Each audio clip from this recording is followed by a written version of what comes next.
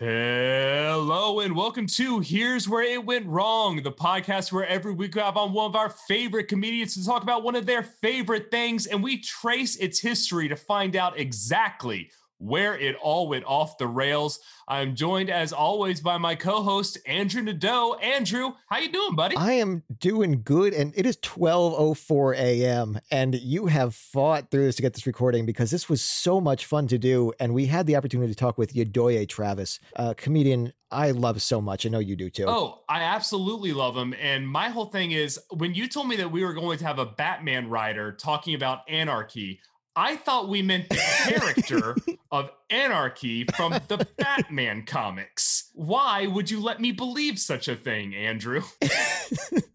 It was incredibly misleading and an absolutely reasonable assumption, but Yedoye is one of the most knowledgeable people I've ever talked to about different political strategies and alternatives to the world we live in. And his takes on anarchy are absolutely fascinating. So we dig into the entire history. We get a lot of very cool, very interesting opinions.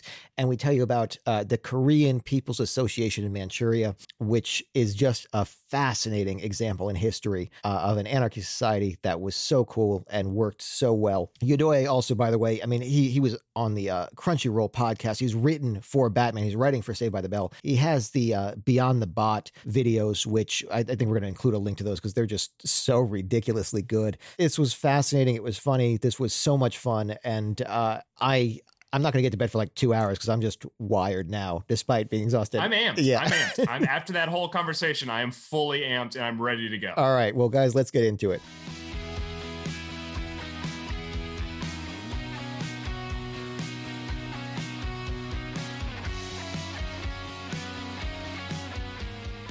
Yedoye Travis, thank you so much for coming on today. Of course. Thank you for having me. You know, I've been a big fan of yours since before we became friends, which was always very cool. It's one of those things where you start talking, it's like, oh, okay, well, now you're a person that I know, but also I still go back and listen to OK, which was such a fantastic album. Oh, man. Thank you. Thank you. It was so good. I cringe at everything that I've ever done in the past, so I appreciate that other people still like it. Yeah. It's definitely one of those. I do that with editing podcasts. I'm like, I have to listen to my own voice, and I hate everything I've ever said as of yesterday. Oh, yeah. Yeah, I also have to mix my own podcast, and I'm just like, you know what? I'm not cutting anything. I said what I said. I don't want to like pour over any 1 minute of this podcast. Let me just mix it, right. Make sure it lines up, and that's it. Well, I mean, thankfully we have an editor now because, yeah, at a certain point we started doing the same, and that's how we ended up with like 90-minute episodes. So I know you've also got some cool things you're working on. I know you're writing with Saved by the Bell right now, and you've written for Batman, which is so cool. Yeah, it's weird. It's very weird. It's one of those things where like you get asked to do it and you're just like, oh, y'all just ask anybody. Okay. Like it doesn't feel like an achievement. It like devalues the thing for you. You know what I'm saying? It's like, oh, y'all want me? Like, okay, I guess this shit wasn't that like if they asked me. Yeah, shit must not be that popping. Like, yeah, like imagine just walking up to a car dealership and they just like throw you some keys and you're like, this is mine now? Is this like a shitty car? What's wrong with this fucking car? Y'all just hand out Ferraris like that? All right, I'll drive it. I will absolutely drive it. But like, really is underselling the thing for me. Is yours coming out in June? I technically cannot say because there's some like discrepancies with like a possible hiatus in between and whatnot. But I will say I am issue number 16 and it's a weekly series and they started April 2nd. That's all I'll say. Okay. Big fan of this. Our audience members that can do math, you should be able to get pretty close on this one. Yeah. Well, and you had a very cool topic for today because I've watched enough of your stuff on Beyond the Bot, and your ability to tie in social issues to anime is astounding every single time. And this time you wanted to go straight into anarchy and the Korean People's Association in Manchuria, which was a fascinating subject. And obviously the anarchy history is deep as a movement and an actual political ideology, not just, rage against the machine kind of stuff. Yeah. Yeah. People really think it's just like chaos. And that is like the biggest, that's like really the only qualm I have with it as a philosophy is what people think it is. And like 100% of those people are wrong. Right. Well, because it's so interesting because the thing is, for it to work, it would have to be very well structured, but mostly it just has to be an opt-in system, which is the opposite of what we have now. The country you're born in, you follow those political systems. If you believe in the constructs of the anarchy design, it's very well balanced. There's a lot of wonderful ideology behind it, but it's also been co-opted and corrupted, and it's been the term has yes, and the terms that were used to replace it. Because, I mean, I guess we'll get into this, but like the term anarchy was banned in France during the revolution, and then the term libertarian was invented to replace anarchy. And that's so insane to me that now it just means like people that listen to Joe Rogan. Like you just know like what the difference between pedophilia and being into teens is, and like you're able to like say state laws in different parts of the world about it. Yeah, exactly. It's just like a bunch of fucking weirdos. Like I love guns for all the wrong reasons. Right. That's it. Because when you hear the libertarian stuff, it's like occasionally you get just a very small fragment of a good idea, and then you hear why they like that idea, and it's like, oh, that's not where I thought this was going. Yeah, it's weird because like right libertarianism, like that, or right wing libertarianism, it is about freedom in a sense, but that freedom is predicated on taking freedom from other people. It's the freedom to oppress. Yes, exactly. Is the basic ideology. Yes. Murray Bookchin, who is where I learned that information about the term from, has a great quote where he says, those libertarians, they are proprietary. They are people who are committed to the right to own property and to like build capital, and that's all it is. Yeah. Oh, wow. That's a really good way to put it too. Yeah. And that's consistent too with again, just the co-opting and the shifting of terms. If we get into a little bit of the history here before this starts, for the vast majority of human history, anarchy was the form until, in a sense, obviously now we've got more specific ideals, but basically until about 6,000 years ago, all of human history worked on this system. So the actual definition as a movement is debated in part because there are like two main schools of thought: social anarchism and individualist anarchism. Social anarchism sees individual freedom as linked with mutual aid. It puts an emphasis on community and equality and considers that complementary to autonomy and personal freedom. Essentially, socialist ideals maintained by decentralized federalism. Issues are to be dealt with through subsidiary social organization, addressing problems at the most immediate level, which is fantastic in concept. You've also have the contrast of individualist anarchism, which emphasizes the will of the individual over external factors such as group, society, and ideological systems. It's a less common aspect, but it's libertarianism. Right libertarian. Yeah. Right libertarianism. And because you've got these two opposite sides essentially under the same umbrella, the idea of defining this is very challenging. Yeah. Well, I think when most people use the term now, thankfully, they don't necessarily think of like, I guess now like on what's blowing up on Twitter is like anarcho-capitalism as a thing, which is what that like individualist anarchism you would call it, I guess. And so thankfully when most people say anarchism just by itself or anarchy by itself, they usually mean left anarchism, thankfully. Right. Yeah. And so it hasn't been necessarily co-opted in that way. I think that's true too, is that this is a general acceptance of like there does, for those that are behind the movement on the leftist side, do seem to have an understanding of what the goal here is, which is decentralization. Yeah. You are part of a community. There is not a government above you. Obviously, there has to be structure of events, but even that is done at the local level. You have people that you choose to be working with to organize these things. There's not someone with power above you. And because of that, it also is work based, at least aspects of it, based on a gift economy at that point. You are all doing the work because you believe in the work. You're given the items you need because you will be giving others the items they need. Yeah. It's a system of trust. It's beautiful in concept. Yeah, it's mutual aid, and it's like democracy in the most full sense of the term. You know, it's like, I don't know, people believe that like representative democracy is actual democracy, and it's very much not. Not at all. Very much not. It's an illusion. It's fake. It's bullshit. It doesn't, like, you're just electing your masters, essentially. That's all that is. Yeah, you know? The conflation of terms here and the idea, especially because so much of this is just weaponized against you, of the idea of you're not a patriot, you're not a Democrat, you're not whatever if you don't adhere to these rules, when most of these were defined to be set up as individual freedoms. Yeah. But you don't qualify unless you go by these lines. Yeah, exactly. And it's just such a, like, I don't know, every now and then, and I know I'm supposed to like pitch, like throw in jokes every now now and then, but I don't feel I don't feel it yet. I feel like people need to know. No, please. The jokes will come. Let's actually talk about the important stuff for now. And they'll come when they come. No, I agree, because there's a background here that needs to be understood about why this was so significant. I'm so sorry if you guys learned something today. Yeah.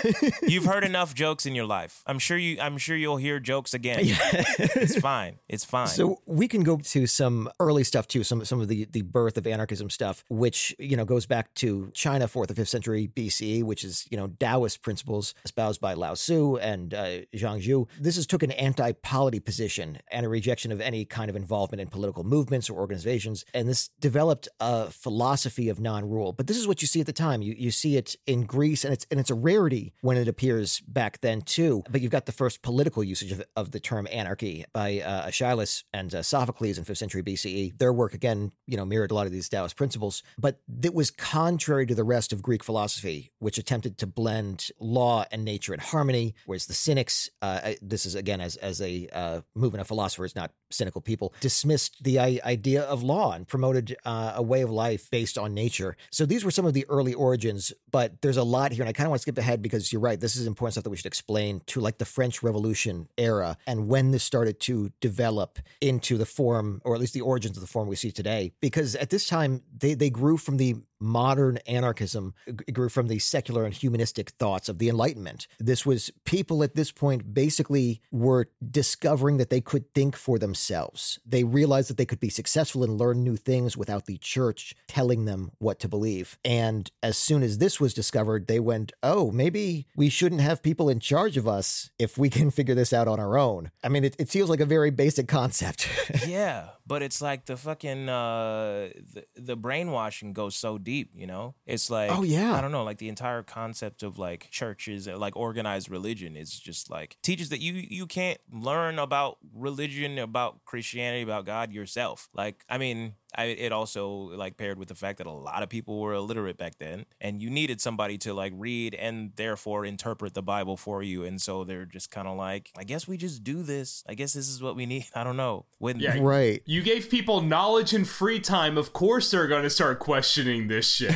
Yeah, bro. Well, and especially because every one of these movements was always correctly seen as a threat to the people in power, which means reactions to it were extreme and insane because it's we got to crush that before they figure out they could do this without us. Yeah, yes. It's all about preserving power. And you've also got the minds like Rousseau in his Discourse on Inequality discussing the moral necessity of freedom. So because of this, the French Revolution would become a pivotal moment for anarchist movements where they saw the overthrowing of an untouchable power to be evidence of their ideals in action. And they also identified with the sans-culottes and the enragés who opposed revolutionary government as a contradiction in terms. And all of a sudden you have one of the most powerful forces in the world taken down by individuals who just won't accept their treatment.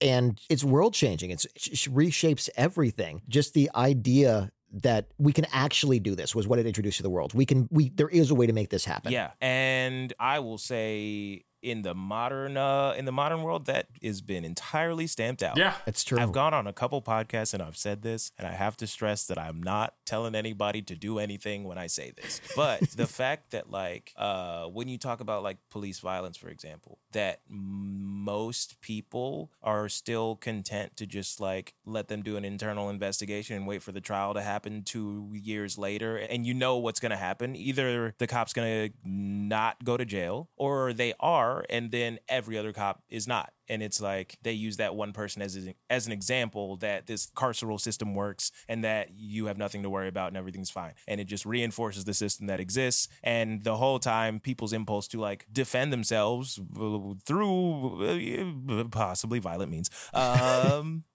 is entirely stamped out. And we just don't even consider that as an option. And once again, not telling anybody to do anything, just the fact that under natural, normal circumstances, pre-nation states and all this stuff, that would have been just the normal response, is that if you have an oppressive figure committing a genocide against your people, essentially, which is what like international nations have declared this to be, Right. you would just fight back. You would fight. Of course you would. Yeah. I mean, obviously it's scary. It's not like, oh yeah, you should just be doing it. I understand why there's resistance, but I think especially to your point of like the faith that has to be ingrained for you to be like, oh no, they'll take care of it. Yeah. They have never taken care of it. At no point have they policed themselves. Yeah. And when you see that these defund projects, when one gets approved and the money goes to the police force to retrain them instead of taking money away from them, and it's like this is just another win for them. Yeah. It just shows the corruption of the system. Yeah, I mean, we really have this notion that like the police is an institution that like it necessarily assumes that there are people that are just naturally better than other people, Right. Because that doesn't make sense that like some people get to regulate and control crime and others don't. Like that doesn't and the fact that like police forces are most primarily white in black neighborhoods and all this stuff, it is a necessarily racial construct and racial like dynamic where you're putting this group of white people above this group of black or Latino or Asian people. Like it necessarily says that. And then people are still stuck in this notion of just like, that's just the natural order of things. That's fucking weird. Yeah, it's how it was always done, so why are you questioning it now? Right. And that's the idea of like how it was always done. This is so new. Yeah. It's been since what, 1837 or some shit? Yeah. God, you got that quick. Yeah. We covered this on an episode with Mohanad El-Shiki where we're talking about the origins. Like this is less than 200 years old. Yeah. The idea of you needing an official police force. And from its birth, it was this. Yep. It was bad from the beginning. And there was no doubt it was bad. Yep. Again, if you guys want to go back and listen to the Mohanad episode, we tell you when the idea of police being good shifted, but it wasn't until we started making them good in TV shows. Yeah, it was like until the then, the 50s public or accepted it. Right. Yeah. It's because they had to have Dragnet so bad that they were Yeah. like, hey, you guys can approve how bad you look in the scripts. And they were like, well, we're going to look fucking amazing in the scripts if you're going to tell us to do that. And then everyone's opinion changed. Yeah, bro, this shit is really wild. Like, how do you go from slave patrols to being known criminals, known associates of the mob? And like, first of all, it was a rotating thing. Like, people were just on the night watch for like a little bit and they hated doing it. And then when you were on it, people hated you. And so like it Right. was it was a well-known thing that people did not like. They didn't like to be it. They didn't like to see it. And then just you get one TV show and that's it. Yeah. Right. It wasn't even a TV show. It was a radio show first. Like, It's a fucking people were radio going show. nuts for the radio. That's fucking wild. That's fucking wild that like a radio show was for the police what Iron Man was for Robert Downey Jr. That's Just completely revamp the image. Just really put it back in the public's good graces. Like, he broke into a child's bedroom and slept in their bed. Like, yeah. we're just gonna let this go over because he's very quippy? Like, come Yeah, on. because he talks fast. Robert Downey Jr., for listening to this, come on. Like, you did that. Yeah. But I mean, you're right. The idea that there was this one moment that again, police were around, but they had to work to be evil. Yeah.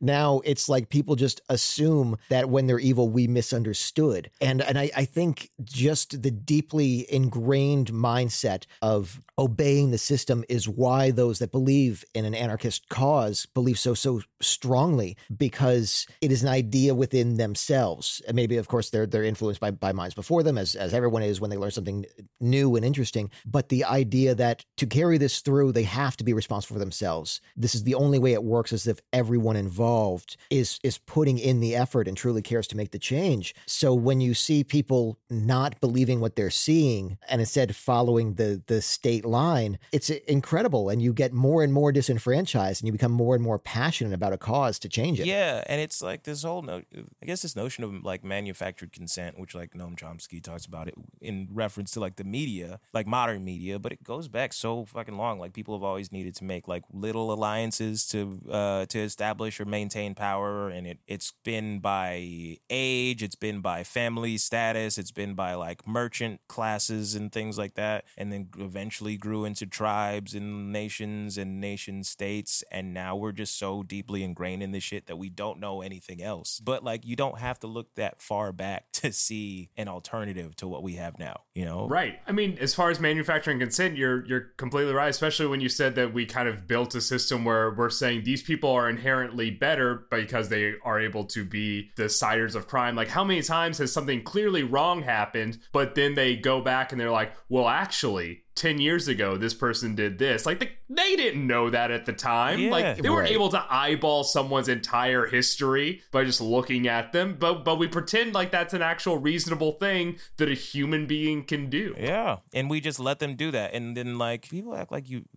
they don't know about the Stanford prison experiment. Like, like you've seen, if you hand people power, they will abuse that power, you know? Immediately. Yeah. Immediately, and far farther than you think they would push it. Because they have an idea about what power looks like, and so they express that as opposed to what is actually it is. Well, and while I believe if I was given power, I would use it responsibly, I also know I would use it to enact my vision. Yeah. You know, I mean, I'm talking about ultimate power here, not as a cop, obviously, because I'm not going to do that. Right. But if everybody has to follow the choices that I make, I believe I'm going to make good choices because everyone believes they're going to make good choices, which is why I should not have that power because I'm going to end up doing it too. I've given up on that notion. I know the president can launch a nuclear strike on a whim, and I know that if I was president, I would do that shit. I would 100% do that shit. I would do it for no reason. I would be like, hey, where's that button at? Let me press that shit. That button is so close. It's right so there. big and it's so red.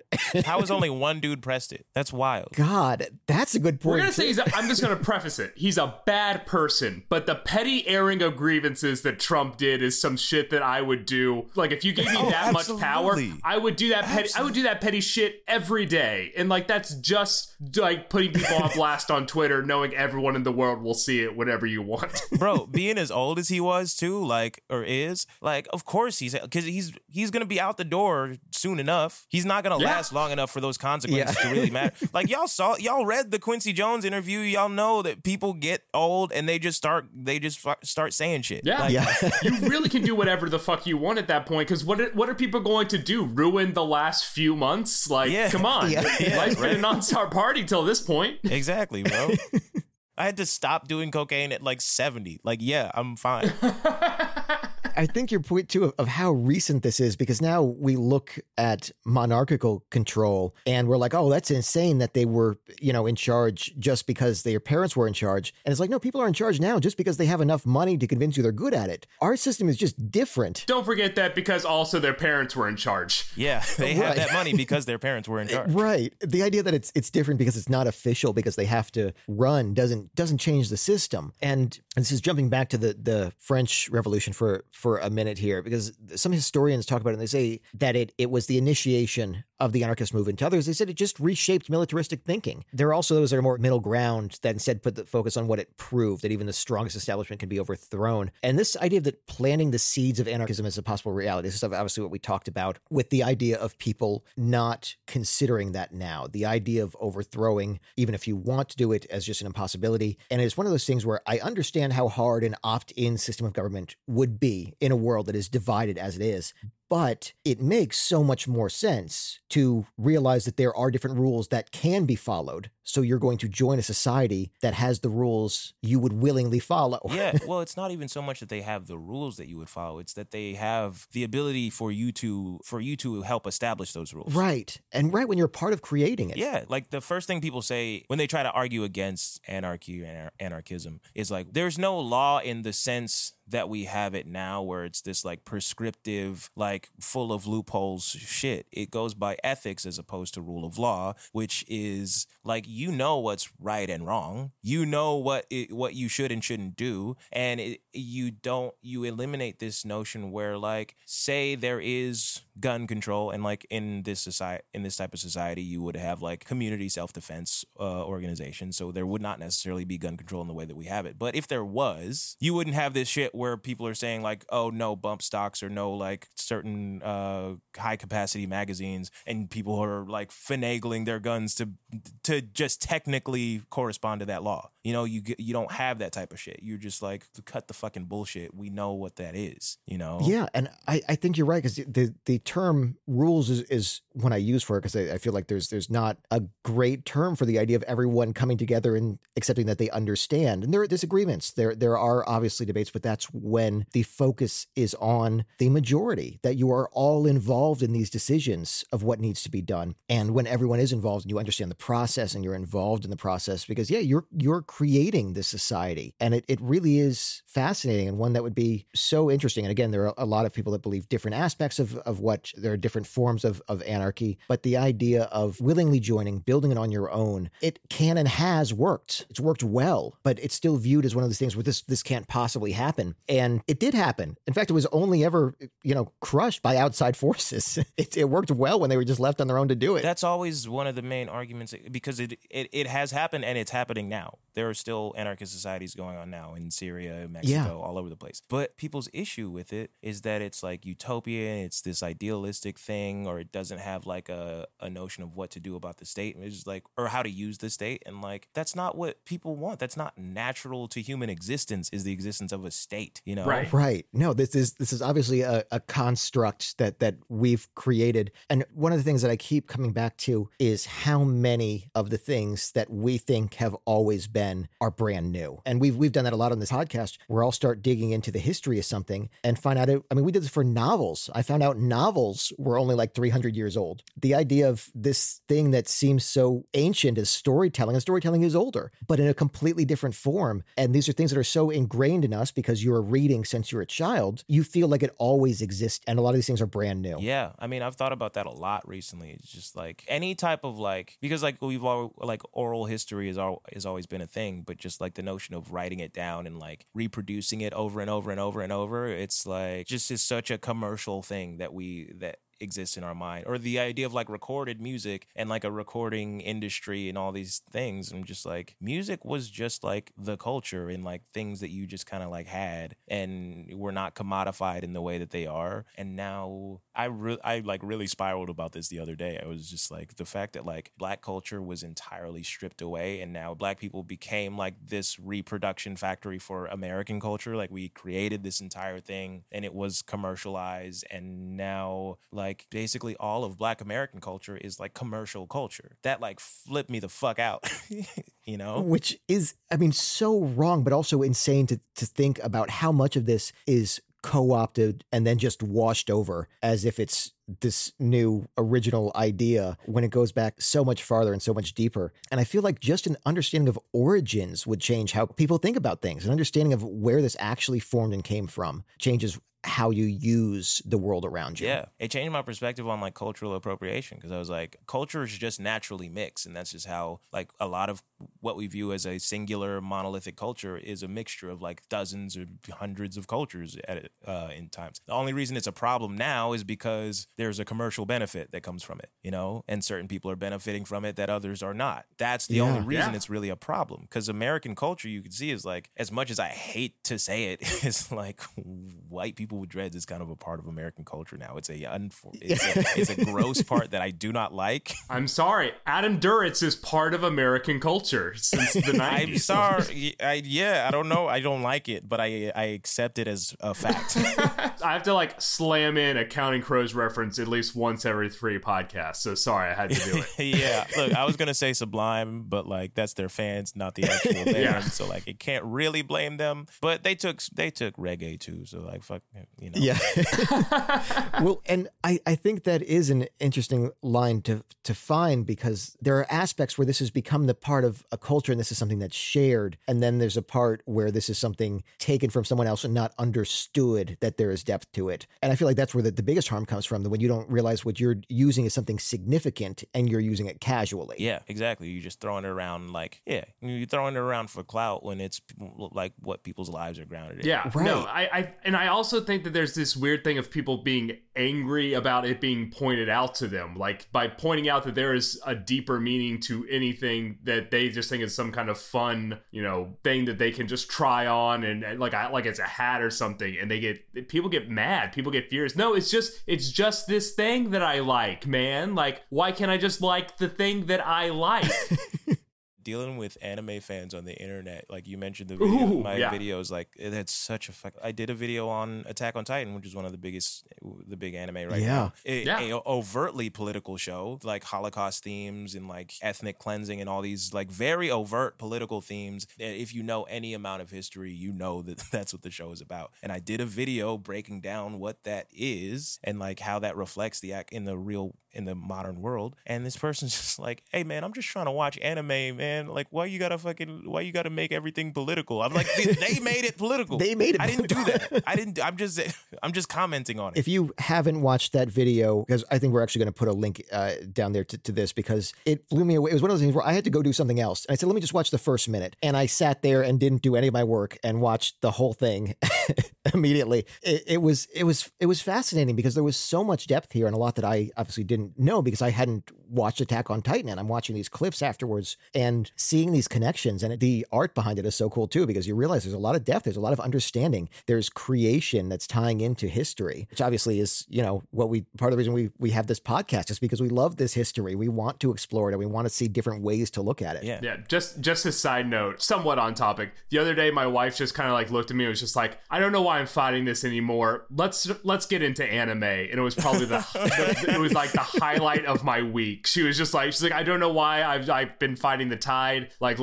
She's like, let's dive in. Like my TikTok is telling me that I'll like it. I keep seeing clips of things that I like, and I was immediately like, Attack on Titan, let's do this. Is that where you started? We're about to start. Yeah. That's fantastic. I do have recommendations for things that are actually fun if you don't want to do something like so overtly violent. Yeah. Oh, good. Well, we're gonna want those too. Yeah, please hit me up with those. Yeah. I will. I'm very excited to go on this anime journey. Yeah. No, I got plenty. I got a bunch. I want to jump back quickly to a different point in time, because this was another moment of collective realization that actually, formed a lot of these ideas. Because in 1848, Europe was hit by a wave of revolutions, to this day the most widespread in European history, involving people of France, the German states, Austrian Empire, Hungary, the Italian states, Denmark, Poland. By the end, over 50 countries were affected, and they had no coordination or cooperation among their respective revolutionaries. They were just fed up with the system that they were told had to be done. And the dominoes fell as each one saw a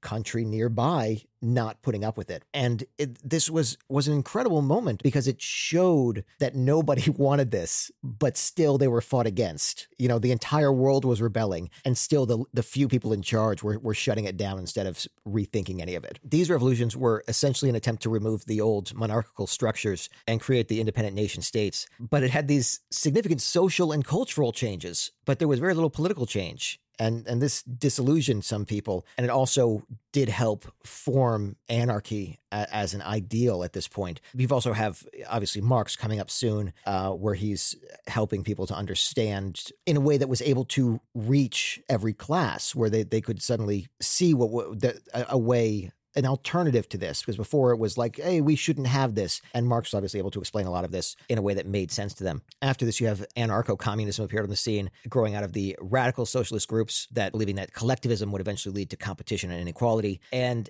after this, you get to propaganda of the deed. And basically what happened at this point is change is not happening. You have a group of revolutionaries who believe violence is the only way. And at times in history, it absolutely was, but their violence was not working. And that's where this got so harmful, because it shifted the term. People hear anarchy and they still associate it with violence because of this. And I know this felt like an abrupt segue, but in my head, this was so tied in because our development is so historic and so long run, and you reach these points of desperation where you see it going the wrong way and you just want to make a change. Yeah. And it's the wildest part to me is that, like, as ingrained as this is in our culture, our subconscious, people can still be influenced by like singular moments like that, of just like a change in the tide where they're just like, oh, I guess this thing that we've done for all of history is not really the way, because now we're at a point where we're like, like we've been through other political systems, and now we have to go back to like what is natural, but we have to do that deliberately. And that's the most difficult part of this shit, because we're all about this like idea of modernity, modernism, and all this shit, and just like constant advancement. And that's really what capitalism is just constant expansion, you know? Like you can't be stagnant. You have to expand constantly. And that includes like throwing away things that we perceive to be of the old world. And unfortunately, that also means just our natural state of things, and like commodifying every aspect of our social life and all these things in favor of just profit. Yeah.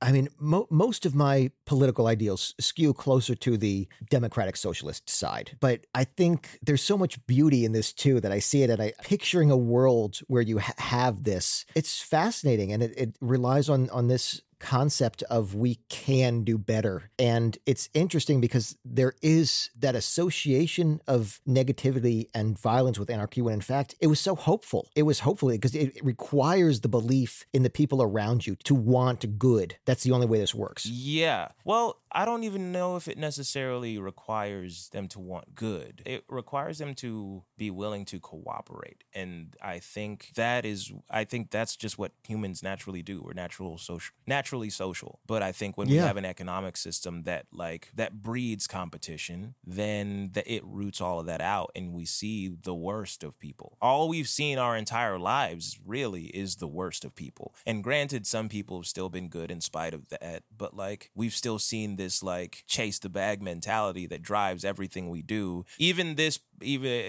not to even disparage like this or the idea of podcasts necessarily, but like the idea of me being on your podcast and like talking about all this is ultimately in a way to like build clout and hopefully like ascend to some like status as a comedian or a podcaster or a writer or something. I'm doing this for the love of the game, my friend. But you know, we could have this conversation, the three of us, without recording it and very much enjoy it. Yeah. But you're right, there's an aspect of society that is instead, and I think on one hand I've learned a lot more because we have created this. I've gotten to do some very cool things I wouldn't have gotten to do otherwise. But also, yeah, it's always going to be colored by the idea of I need to shape this in a way where it becomes more successful and where I become more successful out of it, which is strange considering that we've chosen a career to entertain people. You know, when the goal is to have creativity and to bring happiness, the idea that a driving force behind that has to be, but how do I make money out of it? Aren't these conflicting ideals? Yeah, exactly. And in many ways, like the money aspect is what takes all the fun out of it. Right. You know, the second I started making money doing comedy, doing stand-up, like I kind of stopped enjoying performing for a long time. Yeah. You know? Yeah. You know, we actually had just talked about this where it was something I completely missed it. It was something my girlfriend had to explain to me, where I started doing jokes as work. You know, I started in social media writing for others when I started writing jokes on Twitter for myself. That was before I became a stand-up. And I kept saying, you know, this was so fun and now it's so stressful. And she said, yeah, it's your job now. Yeah. This is a completely different mindset. What you're doing here is work. Not that I couldn't enjoy it at times, but suddenly there was the pressure of now I have to get this done. Now I have to get this done, and I'm responsible to somebody else for getting it done. And I'm responsible for keeping myself alive and providing food by getting this done. Yeah. And that is a completely different mindset. And how do you be creative and funny when that's your driving force now? Yeah, no, I mean, as Andrew knows, like I was in college, I did musical theater. Like that was my thing, is like I loved it. I got out of college, I did it for 1 year as just like doing the grind of working for a theater and like doing it there and everything. I realized like, oh, I hate this as a money making venture. I hate this as something to make a livelihood on. I just enjoyed the process of creating these kinds of things. And so I stepped away from it. And now every now and then I'm like, wait, why did I completely cut it out of my life? Because I no longer viewed it as a money making thing. Like I went completely the other way with it. Right. So yeah, it's wild. It's like it really, and I talked to somebody about this yesterday, and I've been thinking about it the past couple of days. Is like I always wanted like Andre 3000 to put out like a proper solo album, and then it just kind of hit me a few recently where I'm just like, I don't think he needs to do that. He probably is not gonna have fun. It's not gonna enjoy it. People have been demanding him to do it for like 15 years now. Like why would I want him to strain his creativity to please me or my my friends, so we have something to talk about for like Right. a month Yeah. at most. And then he can either put out the greatest project of his career, or he can put out something that disappoints everybody, and we're just like, oh, I guess he wasn't that great to begin with, and that just Right. fucks up his whole legacy. Like, why would I want a person to subject themselves to that? I don't need that, you know? Yeah, that's a really good point. And I think a lot of people are driving themselves by the idea of one day I'll be successful enough to only take the jobs I want. And there are so few people that achieve that level of success, especially in a field like ours. But that mindset of one day is a driving force without a concept of how to get there. And I think that's the big issue is that it's just, it's going to shift, and it's not going to shift on its own. This is something that has to be done about it. Yeah, I mean, that's the driving factor in everything. Is like everybody thinks everything is a function of just time, that progress is time, that me making money is a product of time, that I'll necessarily be rich if I just like wait it out. And for most of those people, it never happens. And then for the people that it does happen to, at least in my experience, as I've gotten like a little bit of success, all they want me to do is do more shit and take up more of my time, and like want me to submit more stuff, write more stuff, work for more people, take more meetings. And I'm just like, you just get further entrenched in this shit as you get higher up in it, you know? Right. Which is part of why I want to like argue you out of being a democratic socialist, you know? Yeah. And I mean, I understand too. And I feel like there's a part of me that is optimistic, that wants to push it farther. And there's part of me that I think is scared of the idea, that has trouble picturing what that society is, that the idea of that it can be modern in that you're not talking about going back to living in caves. You're talking about this same world, but with a different viewpoint. Yeah. And it's a hard thing to picture. I could talk you through that right now. It is a hard thing to picture, but like it requires a lot of creativity, but we could do it with a lot of the infrastructure that we have in place already. We have all of the things in place that we need to live a good life. And realistically, we have an excess of things. And realistically, one of the first things that needs to happen is like, we need to democratize the industrial process. Like, there needs to be actual worker input in all of the things that already exist, you know? And when I mentioned that we can do all these things, like before we started recording, I was talking about the concept of dual power, which started with Lenin, who is not a good dude. Yeah. Also not a good writer.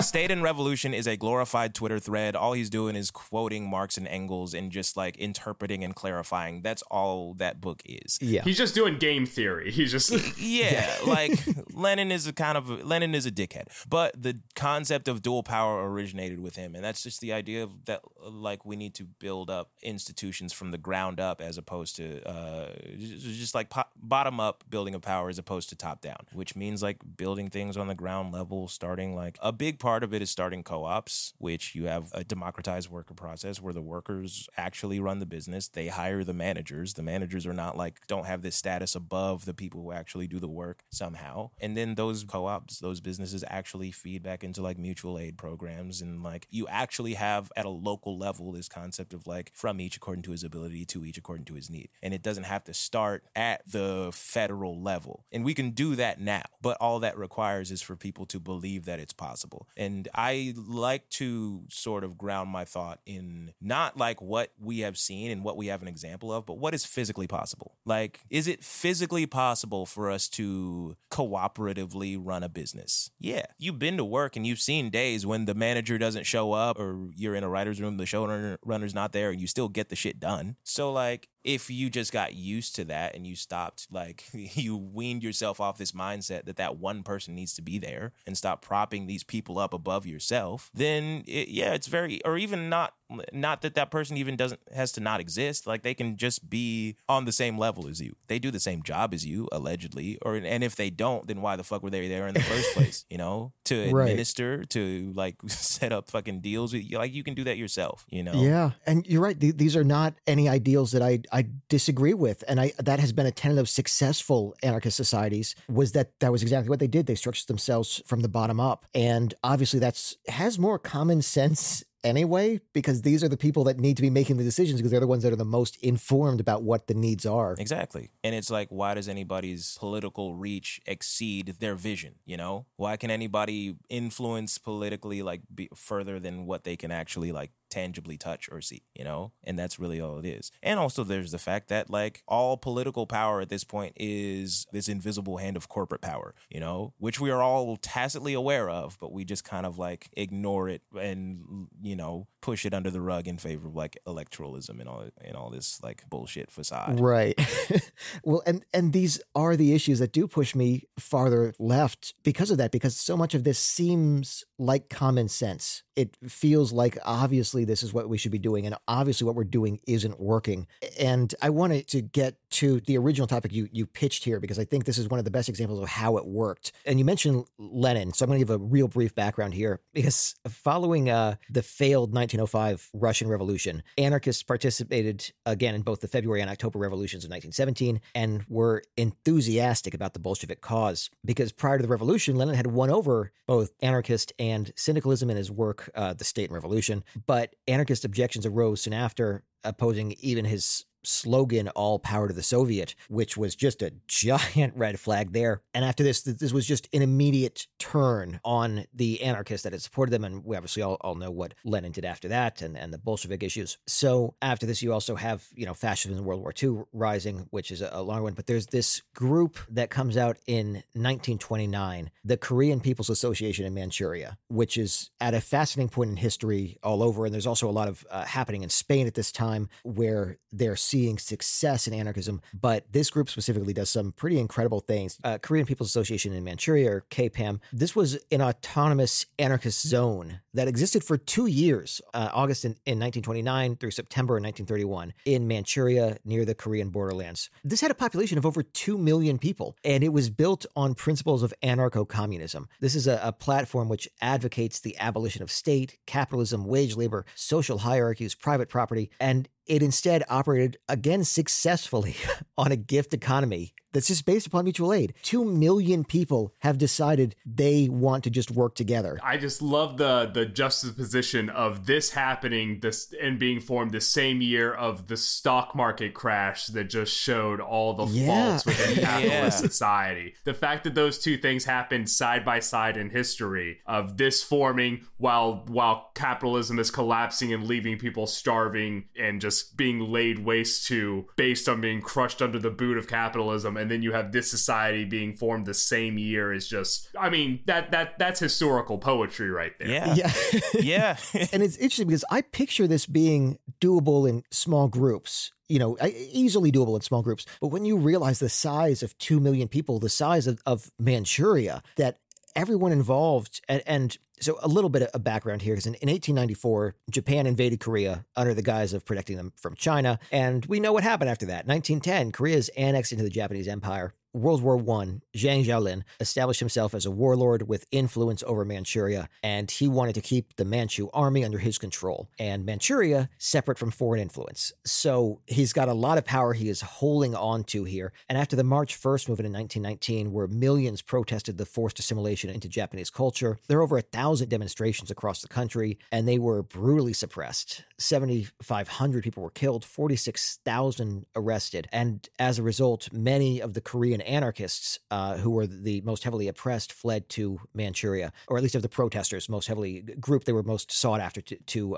silence. And meanwhile, Xiaolin is rising quickly in the Republic of China, eventually becoming president and still maintaining his control over Manchuria, which he can now do even easier solo. So in 1928, Japan assassinated him, and they leaving behind this power vacuum that the rival communist and nationalist parties are going to fight to fill. But this presented an opportunity for the anarchists now organized in Manchuria. All they needed was an opportunity. Yeah. All they needed was someone letting them do it, for them to do it on their own, which is why this is such a beautiful point, because there's no one who's like, hey, we're going to help you do this. Here's the structure you need. Yeah. It's just, there is no one stopping you right now. And this is what they do on their own. Yeah. And that's like the most amazing thing about it. And I should also add, like, I pitched this as a topic because it's just one of the few that I don't know that much about, which is why I said I don't want to talk about it, because I can't speak like so eloquently on it, because I just don't know it that well. But like, it is amazing to me that like so many of these, like the biggest barrier is just having some force saying like, oh no, you can't do that. It's not that it doesn't. That was it. It's never that it doesn't work, because there are societies like this that work. I mean, the fact that like there are still like tribal incredible societies that have not been touched by like quote unquote modern humans, and they resist every time they come close. Like the fact that those societies exist,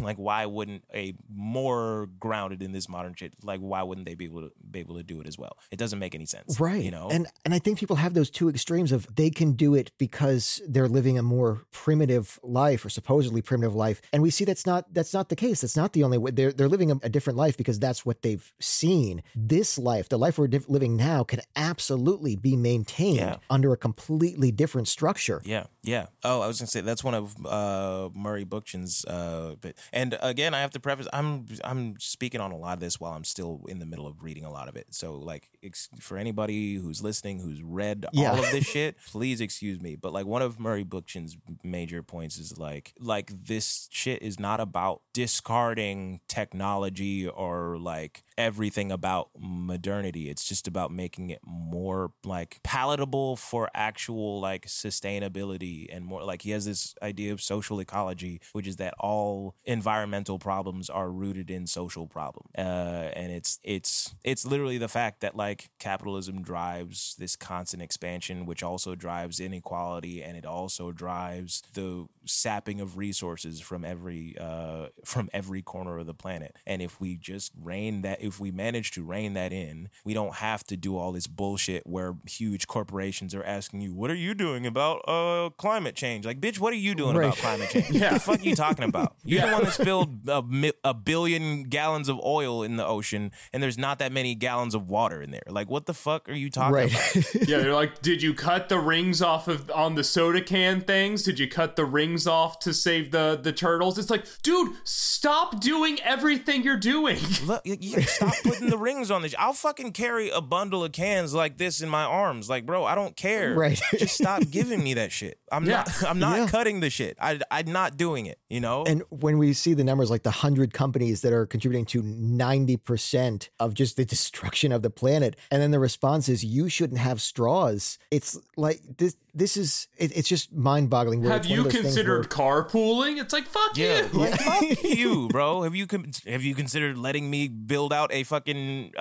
train system in my city instead of, you know? Yeah, and the thing is, nobody that has a ton of money thinks they have enough money. Yeah. That just doesn't happen. Mm-hmm. So this is constantly just a struggle to maintain it, that you already have it, and now you see an opportunity and you can do something good, or you can screw over everybody and make more money for yourself. And consistently, they go with option 2. I was listening to a podcast the other day. I won't say who the interviewee was, but they asked the question of just like, what's the dollar amount when you will consider yourself successful and that you don't have to do this for money anymore? And they were just like, I'm being 100% honest with you. I will say that amount. I will make that amount one day. I will change the amount of money that requires me to feel like I've made enough. Yep. You know, I saw it was just like one of the nicest yachts in the world, and they said it cost $300 million. And I thought about it, and I thought, okay, well, I guess $300 million would be enough. And then I thought, but I got to buy gas for the yacht. Yeah. Yeah, that's what a fucking metaphor that is. Right. Yeah. And after that, it was like, oh, all right. So there's not a number. So there's not a number. I'm going on this nicest yacht, and I've got to buy better furniture, and I've got to buy a lobster because I'm on a boat. And it was just insane. So it was this realization like, no, there's not a number where you feel satisfied, because money does a lot of things, but there's not a point where you reach pure satisfaction. That's one of those like things banks do where they're just like, yo, if a guy comes up to you and he's like, I have a $300 million yacht, you don't give him a home loan because you know he's going to pay for the yacht first. You know he's going to pay for the yacht. What a modern Aesop fable of the man who got the $300 million yacht and then found out it was empty inside. Like, right? Man.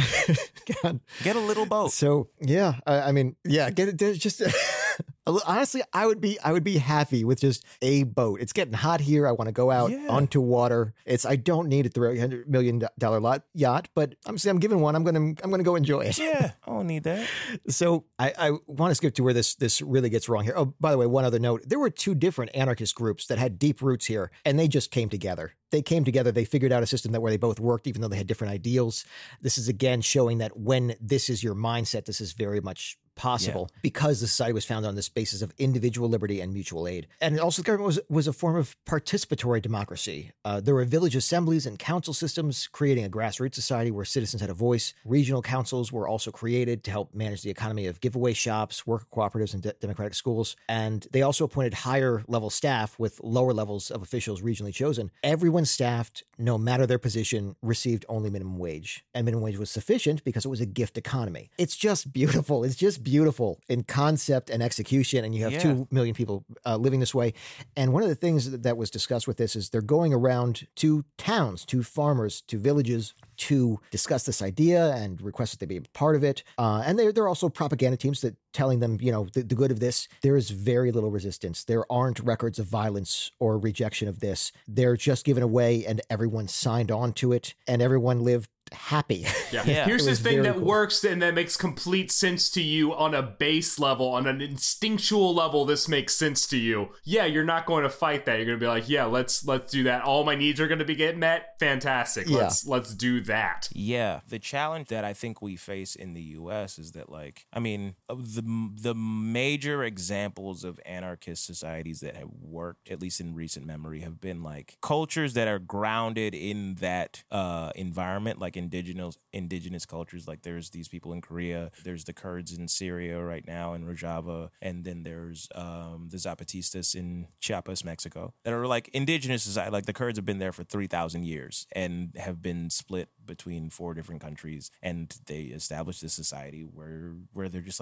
we're here, we already have this culture, we already have this this attachment between each other, and let's just formalize it, and that's what makes it work. And so the challenge in the US becomes one, it's the biggest, most deliberately hegemonic society in the world right now. Yeah. Arguably on the verge of collapse, but who knows? Right. But still, it becomes this issue of getting past all these weird divisions and just acknowledging that we are people that are here, that live in communities with each other. And most of us don't know our neighbor, or a lot of us don't know our neighbors, at least in these big cities, which is where most of our commerce happens. And it just becomes an issue of just establishing some type of bond between these people. A neighbor waved at us the other day, and me and my wife talked about it for a week. We were just we got a neighborly wave. Can you believe, we were telling people on the phone, we're you're not going to believe this. But someone just gave us a really nice, just smile and wave and a how are you as they passed the other day. Isn't that wild? Yeah. I had an appointment to get FiOS installed in my apartment, and the dude had to get through my, into my backyard, which you can only access through the neighbor's apartment, basically. And so he was could you knock on your neighbor's door and get to their, and I was I don't know them. The fuck? Yeah. The fuck are you talking? Why didn't you tell me this shit a year ago, and I would have established a relationship? Right. Yeah. And he shook his head at me. He was yo, you got to know your people, man. I'm yo, you work for Verizon. Isn't that antithetical to what you do as a company? Yeah. You're giving me the internet. You're giving me the incentive to not know my people. What are you talking about? Yeah, exactly. Right? You're selling us both internet that we could have been sharing. You don't want me to be friends with them. Exactly, bro. Why didn't this shit just work? Why isn't this a public service, really? But yeah, the point I'm getting at is there really needs to be a cultural shift. There needs to be a cultural shift to counteract the cultural shift that's already happening, which I think, fortunately, a lot of this shit happens in comedy, because I think a lot of the people on the Joe Rogan side of things, and the people who just platform fascists and shit like that, are giving people a lot of incentive to sort of divorce themselves from the people around them and sort of further individualize culture and economy and things like that. And so there has to be something to counteract that mindset where you can do whatever the fuck you want and you don't have to do certain things that are in the interest of taking care of other people because you're not other people, or that doesn't affect you. We have to understand that shit does affect, I think a big part of why COVID got handled better, or so much faster in so many other places, is that they do have this idea that you have to care for other people, and obviously capitalism has reached every corner of the world at this point. So it's not true 100% of the way, but this is the epicenter of that shit. You know, we have just the least incentive to give a shit about the people around us. And like, I think people forget that that's what socialism is, and anarchism is just a form of socialism, and or that like the social part of it is that it requires there's a social aspect to it. And when it comes to like democratizing the industrial space, that like is such a big part of like socializing this idea of like economic expansion. And like, if you vote on what goes on in your business, like, and that business's power is limited to the community that it operates in, then you're not going to do stupid shit like put an oil pipeline through your own fucking city, right? Yeah, like the place that you live in, because the people around you are like, no, that is very much not in our interests, you know. And so right, yeah. And I think you're right that we've seen it so clearly here, where those that rejected the idea of we need to come together as a community to do this, there was in every video it was someone yelling, "I have the right to not wear a mask," and there was no concept of the person they were yelling at had a right to not be infected. It was just my right. It was never our rights. And that mindset is so damaging in concept. And they're doing this thing where they manipulate like what they think the law actually is. They're not like, there's so many videos of people being like, whether they know the law or not, they're citing some type of law that says like, no, this is illegal for you to make me do this. You can't legally make me do this. And it's some law that's been handed down that is bullshit, but they're using that people's knowledge that laws exist and taking advantage of that to say, taking advantage of that to say that like, I have a right from somewhere to not do this, or you don't have a right to impose this on me. When in a society of just like social responsibility and ethics, you would say, okay, the people around me might get sick, and whether or not there's a law in place, it's wrong for me to expose them to whatever I might have. Right. It feels so basic in concept. And it is basic in concept. It's of course that's what we want to do, because we have so many people around here. And if we all work together, we can beat this so quickly. And if we don't work together, this is going to go on forever. Yeah. And so many people opted for the, no, I have rights, and that's the most important thing. And that was it. It was the rights that they were told they had, that the government gave them permission to do this, so this is what they should be doing. And this was a very interesting episode because most of the good was directly tied into the bad. So at no point have we said, here's where it went wrong. But I want to wrap up KPAM with where it went wrong. So here's where it went wrong, because on January 20th, 1930, anarchist General Kim Chua-chin, who commanded the Manchurian forces, was assassinated by an imperial agent. The next year, anarchist leader Kim Jong-jin was also killed. Without them in place for resistance, and as a symbol of resistance, KPAM faced massive efforts of repression. That was it. They had people that were a sign of strength that they could look up to. With them gone, they were severely weakened, because Kim Chua-chin, he did great for them. And the leaders of the army, they were required to protect them from outside forces, not from themselves. And without a strong leader of the army, they were very much weakened. Japan sent armies to attack KPAM from the south. Chinese nationalist forces attacked from the north, and Korean anarchists were driven underground, and KPAM ceased to exist. The organizations that helped to build them did exist, though under threat and in hiding, but they did fight with Chinese communist forces against Japanese imperialism through World War II. But this was it. Where it went wrong was just outside forces, was just they wanted this land more than they wanted 2 million people living in harmony. And it was so incredibly destructive, but still we should be able to look back at KPAM as just proof that this works. This proof that this is going to absolutely work, with belief that it will work. Yeah, and you can also, I mean, as I said, you can look to modern societies like Chavez and like Rojava and look at their leaders like Abdullah Öcalan. It has been in a Turkish prison by himself since 1997. I always forget it was 97 or 95. But they added one other prisoner very recently, so hopefully they like each other. Yeah. But like, they're still going strong without him, and he's like their de facto leader. You know, he is the center of their entire ideology, which is based on Murray Bookchin's ideology. And they've been going strong, and they have strong military forces. They have the PKK, the Kurdish Workers' Party, and they also have a big part of his ideology is that you can't have liberation without women's liberation, and so they have separate women's organizations, autonomous women's organizations that were like formed by women for themselves. They have a women's military force, and so they just like, I think they're building on I don't know directly on the example of KPAMP, but they're building on the examples that have been laid out before them. And I think, it's an example that can be followed and can be modeled elsewhere. You're right. And there are many of them. And it's so important because there are definitely, there is this belief that this is all theory. It's not. It's worked. It is still working in places around the world. And it's amazing. And when you see that it can work, I hope that it gives people hope, and the courage to try and stand up and change things, because we know that is the only way it's going to happen. Time will not fix this. It's effort. It's only going to be effort and massive effort. Yeah. And I will say I guess since we're wrapping up, my last thing, that this is the true form of democratic socialism. The democratic socialism that people think can happen through like electoralism and through like voting people like AOC and Bernie into office. Like it just doesn't work that way.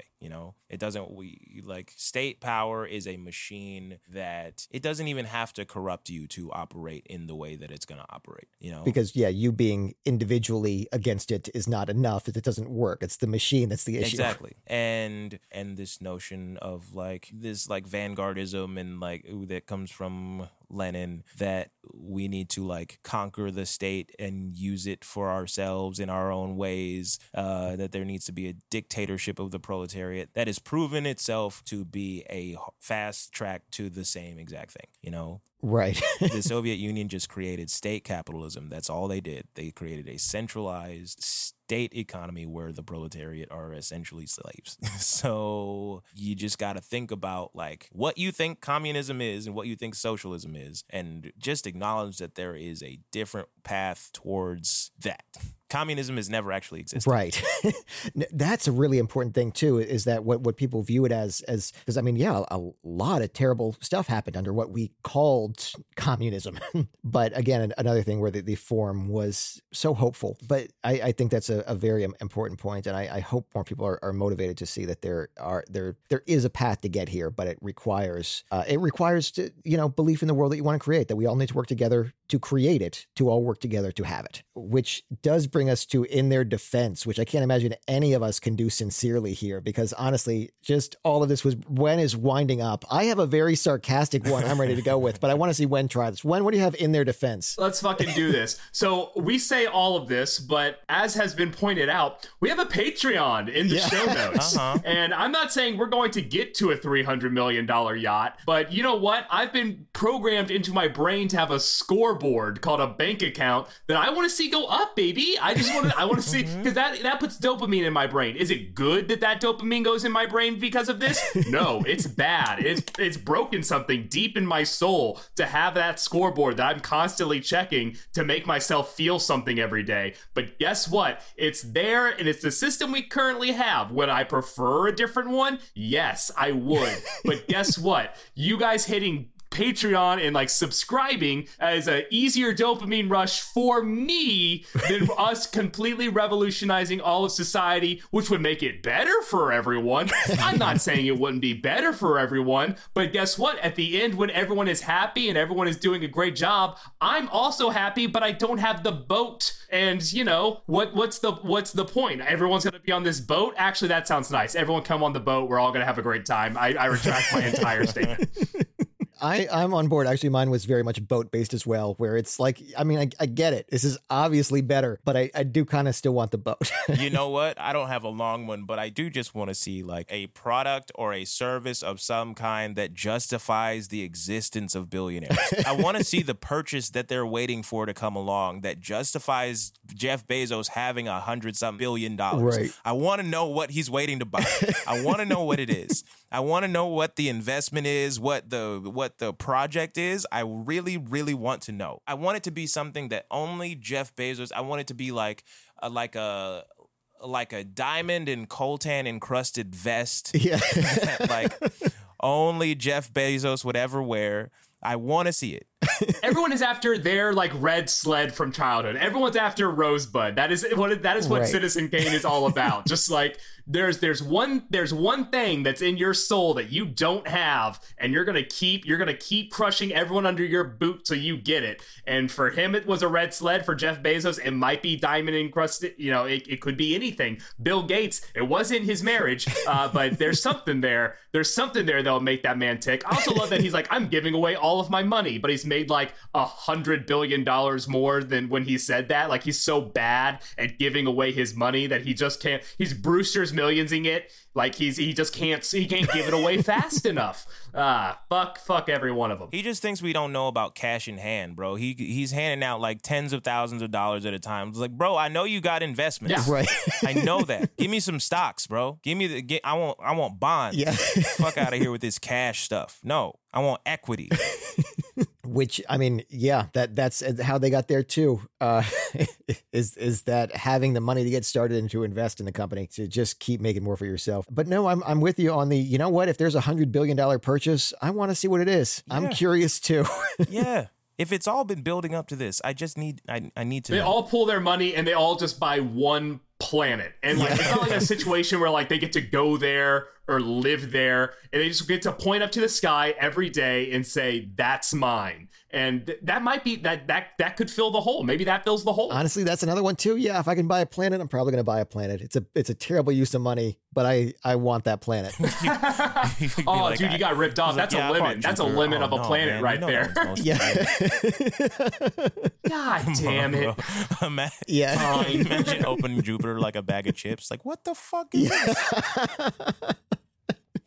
Well, I can't imagine we're going to do better than that. We're going to call that a wrap on the history of anarchy and the Korean People's Association in Manchuria. Yodoye, Travis, thank you so much for coming on. This was an absolute pleasure. Oh, of course. Thank you for having me. This was so fun. Well, hopefully we can just have you back to talk about literally anything you want. If you want to do an anime episode, we're all in for that too. Oh, yeah. I would love to. And guys, thank you very much for listening. If you enjoyed this, we have a Patreon. Look, if instead of donating, you want to create the society, I will gladly accept that. But if you're not going to do that, please donate to our Patreon because it helps us keep the show going because that's what our society currently is. Yeah, do that. When I thought you had a comment. No. Oh, no. I mean, I always have a comment. But yeah, if your two options is make a better society that treats everybody with equity and dignity, or give us money. And those are the two options that I'm going to be happy with at the end of this. Yeah.